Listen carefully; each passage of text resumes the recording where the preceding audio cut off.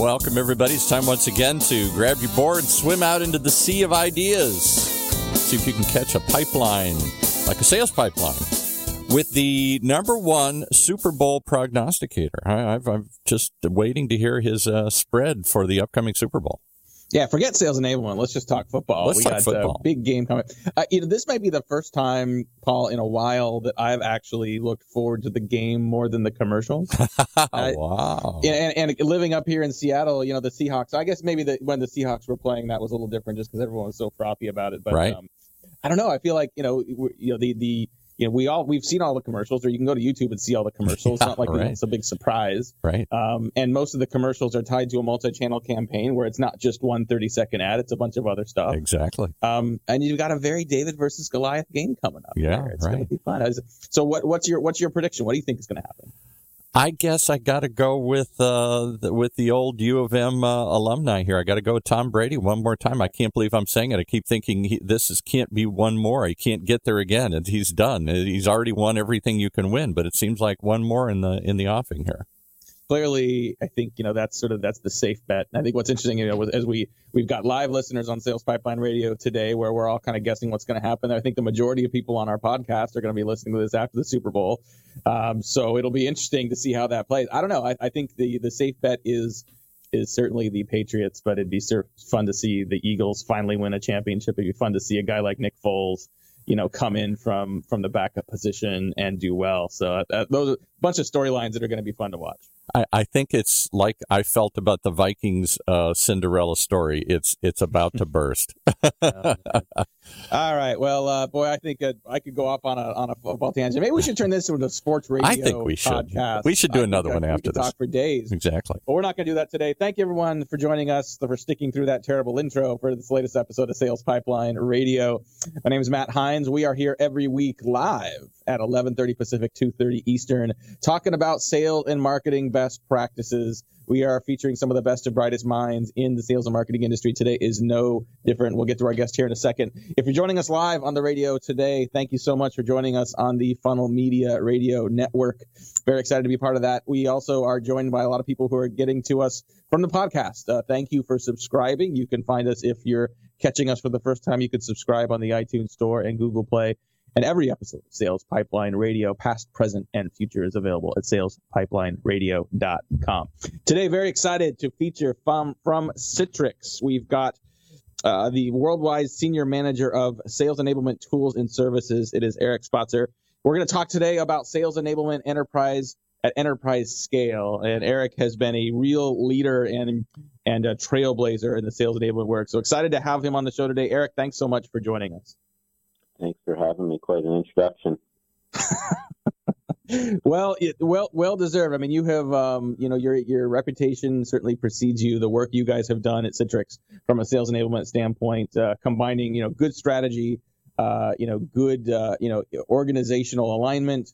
We can talk about some of the technology tools you guys use as well, but maybe start with, how sales enablement isn't exactly something that's been around for forever. How did you kind of land in this kind of role, and how, talk a little bit about how this has become a core focus at Citrix as well. Yeah, I kind of fell into this role accidentally, like probably many of my peers, where my background was being raised by a teacher who liked to teach and thus enable, and a business person who really liked to make money. And I found a natural home in the middle of an enablement organization here at Citrix, and Citrix has been an unbelievable organization. Been here 8 years of growth, of change, of leading the marketplace and technology in a variety of different directions. And when an opportunity to join the enablement team, which was not necessarily direct selling, but spreading some of those best practices in teaching to our 1,400 person sales organization across the globe. When that opportunity popped up, I had to jump on it, and really been enjoying it since. And I think naturally, as a numbers guy, I have a very data-driven background. Mom was a math teacher specifically. Being able to interpret a lot of that at scale through studying a lot of the trends through numbers has been hopefully the secret weapon for me, and hopefully will be in years to come. Sounds great. We'll talk a little bit about Citrix's approach to sales enablement. And I think, you guys are a fairly large organization, but companies, small, medium, and large, are increasingly adopting sales enablement as a function. How did that evolve at Citrix, and how and where and why has that become such an important focus? Yeah, it kind of hit us by surprise, if I were to say so, 3-4 years ago, when an activist investor took us over, or didn't necessarily take us over, but really took action to change our company and improve performance across the board and really turn us on our head and force us to change once again. And it has been a unbelievable and great and fun ride ever since. So that was about 4 years ago. Ever since, they've been looking for high growth with low risk, as everybody is looking for in this world. High reward, low risk. And the way they found it was, to your point, is trying to create a little bit more of a forecastable revenue. And you know what? The easiest to forecast revenue is already collected revenue or already revenue under contract, customers under contract. So we turned to a subscription model there. So that reduced a lot of the risk associated with some of the volatility in our pipeline. And we're continuing to make that transition into this year as we start to secure customers. But with that, and securing customers on an annual basis, for annual recurring revenue basis, the need to perform just rises that much more. Because they could easily rip your software out and go to another competitor as competition is high. So that's been the high growth, low risk rate, and luckily a lot of our customers have trusted us in this transition journey and is already experiencing some of that benefits in that journey by journeying with us earlier in the phase here. And speaking of journeys, I know that's been important for you from a sales enablement standpoint. And I think one of the reasons you guys have been so successful with your sales enablement efforts is that this isn't just, hey, let's plop some new technology in. And this isn't just, well, let's make it easier for reps to find, content. You guys have really invested in understanding the buyer journey, making sure the right content exists at different parts of the funnel for each customer use case. Talk about, if you could, the importance of customer insights and buying journeys to create more consistency and efficiency across the entire sales funnel for the entire sales organization. Yeah, you got it, Matt. And I had a fun time on that webinar a couple days ago with you, and or a couple weeks ago with you. And it's been fun. I think understanding your buyer is probably priority number one, and creating that relationship and considering they took the journey with us to the cloud. We also took the journey with them to understand their business from day zero all the way to success and make sure we stay with them to success and beyond. So understanding that buyer's journey and try to simplify it as much as possible. What we did is we simplified into a 6-step process, and we traveled the globe. So step one, we traveled the globe and really just met with customers, met with salespeople, understood their communications as it stood today, and documented step one. Step two, we look for operational efficiencies to continue or increase the level of satisfaction for our buyers by changing some sales processes and mapping a whole new sales process on top of that buyer's journey.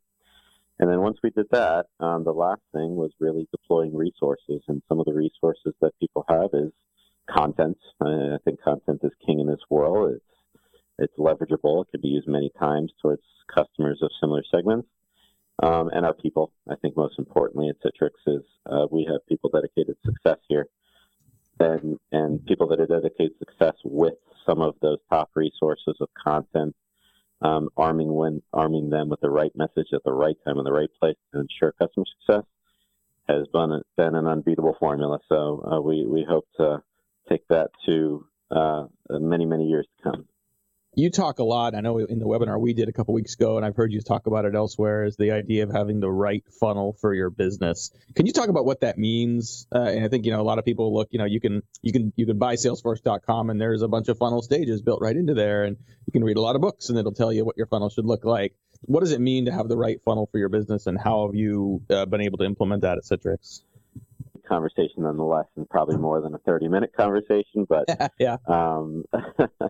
On the buyer's journey aspect of things, there's been understanding the buyer's journey as it always starts with, and building a sales process on top of it in a really simplified way is as I refer to, step one.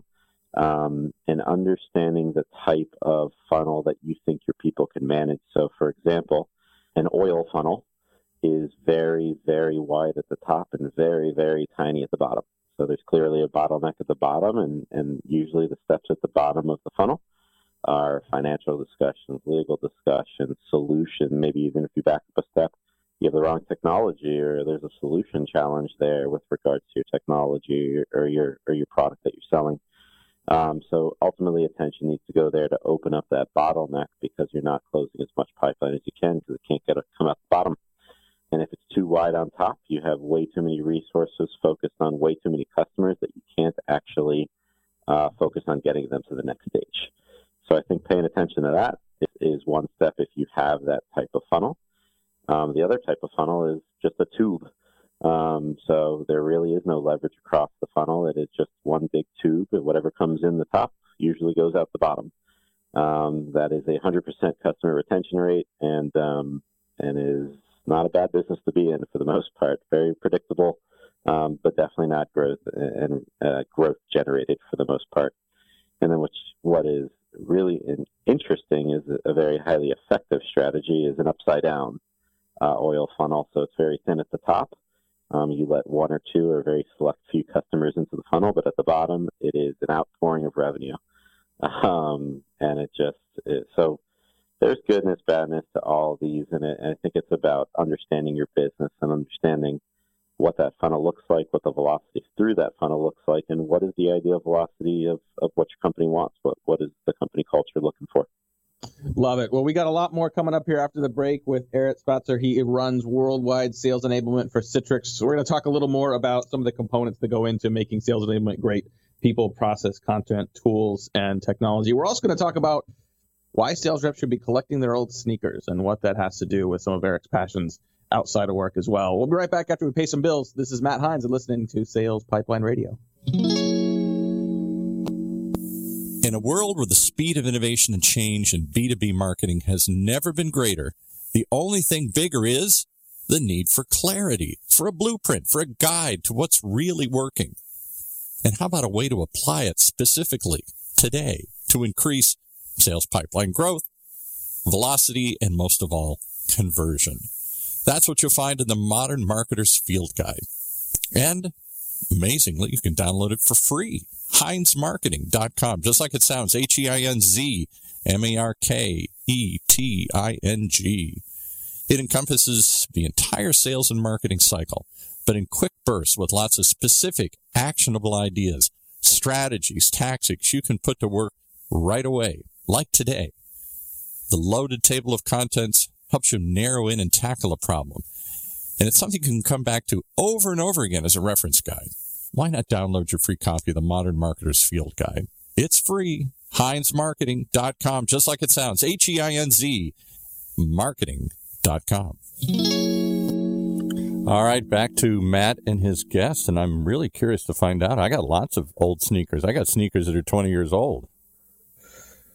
That may or may not be what he's looking for. I don't know. I feel like my wife is always asking me to throw away my old sneakers. Yeah. And I feel like I've got the sneakers that I work out in. I've got a couple pair that I run in that I track, my mileage because I'm a geek that way. And then once they're kind of at retirement age, those become my garden sneakers. So like, I've got like muck boots if I have to go up into the hills, but like if it's a nice day out, I need something to wear and I use the old sneakers. I understand. But I'm realizing now after talking to Eric about this, there may be a better way of leveraging those sneakers for a greater good. So we'll get to that in a second. If you like this conversation with Eric Spatzer, he's the worldwide manager of sales enablement services at Citrix. You can definitely catch this on SalesPipelineRadio.com. Coming up in the next couple weeks, a lot of great guests. We've got a lineup of CMOs from some significant fast growth companies we're going to be talking to. Next week, we've actually got the CEO of Outreach.io. We're going to have Manny Medina join us. We're going to take the show on the road. We'll be broadcasting live from the SaaStr conference in San Francisco. And I'm definitely looking forward to having Manny join us on the line. But today we got a lot more with Eric. And before we get back to talking a little bit about sort of components of sales enablement success, talk about Got Sneakers and why you want salespeople to start collecting their old sneakers. Yeah, I've been looking forward to this conversation. Thanks, Matt. So ultimately, you guys were talking about some potential trashy sneakers you have in your closet, maybe 20 years old. Now, if they are deemed trash to you, we just want to make sure you don't throw them in the trash. We want to make sure you recycle them and turn them into somebody else's treasure. So there is an opportunity for all of us to help with global sustainability out there by exporting our sneakers out to countries in need, and really helping that micro enterprise funnel of sneakers across the globe, not just the U.S. The U.S., which happens to be a very wealthy, rich country, has a lot of stuff in abundance, sneakers inclusive, considering the culture we're in today. Feel free, please turn them into your gardening shoes. Probably a very good use, but when you're done with those gardening shoes, throw them in one of our bins at Got Sneakers, and we'll be happy to ship them out there. With regards to salespeople, if you guys are looking to either give back to the community or even make some money, we have a fundraising program for you guys. So for every sneaker that is wearable that we can ship overseas, we do compensate you $1 per sneaker, and you can sign up at gotsneakers.com.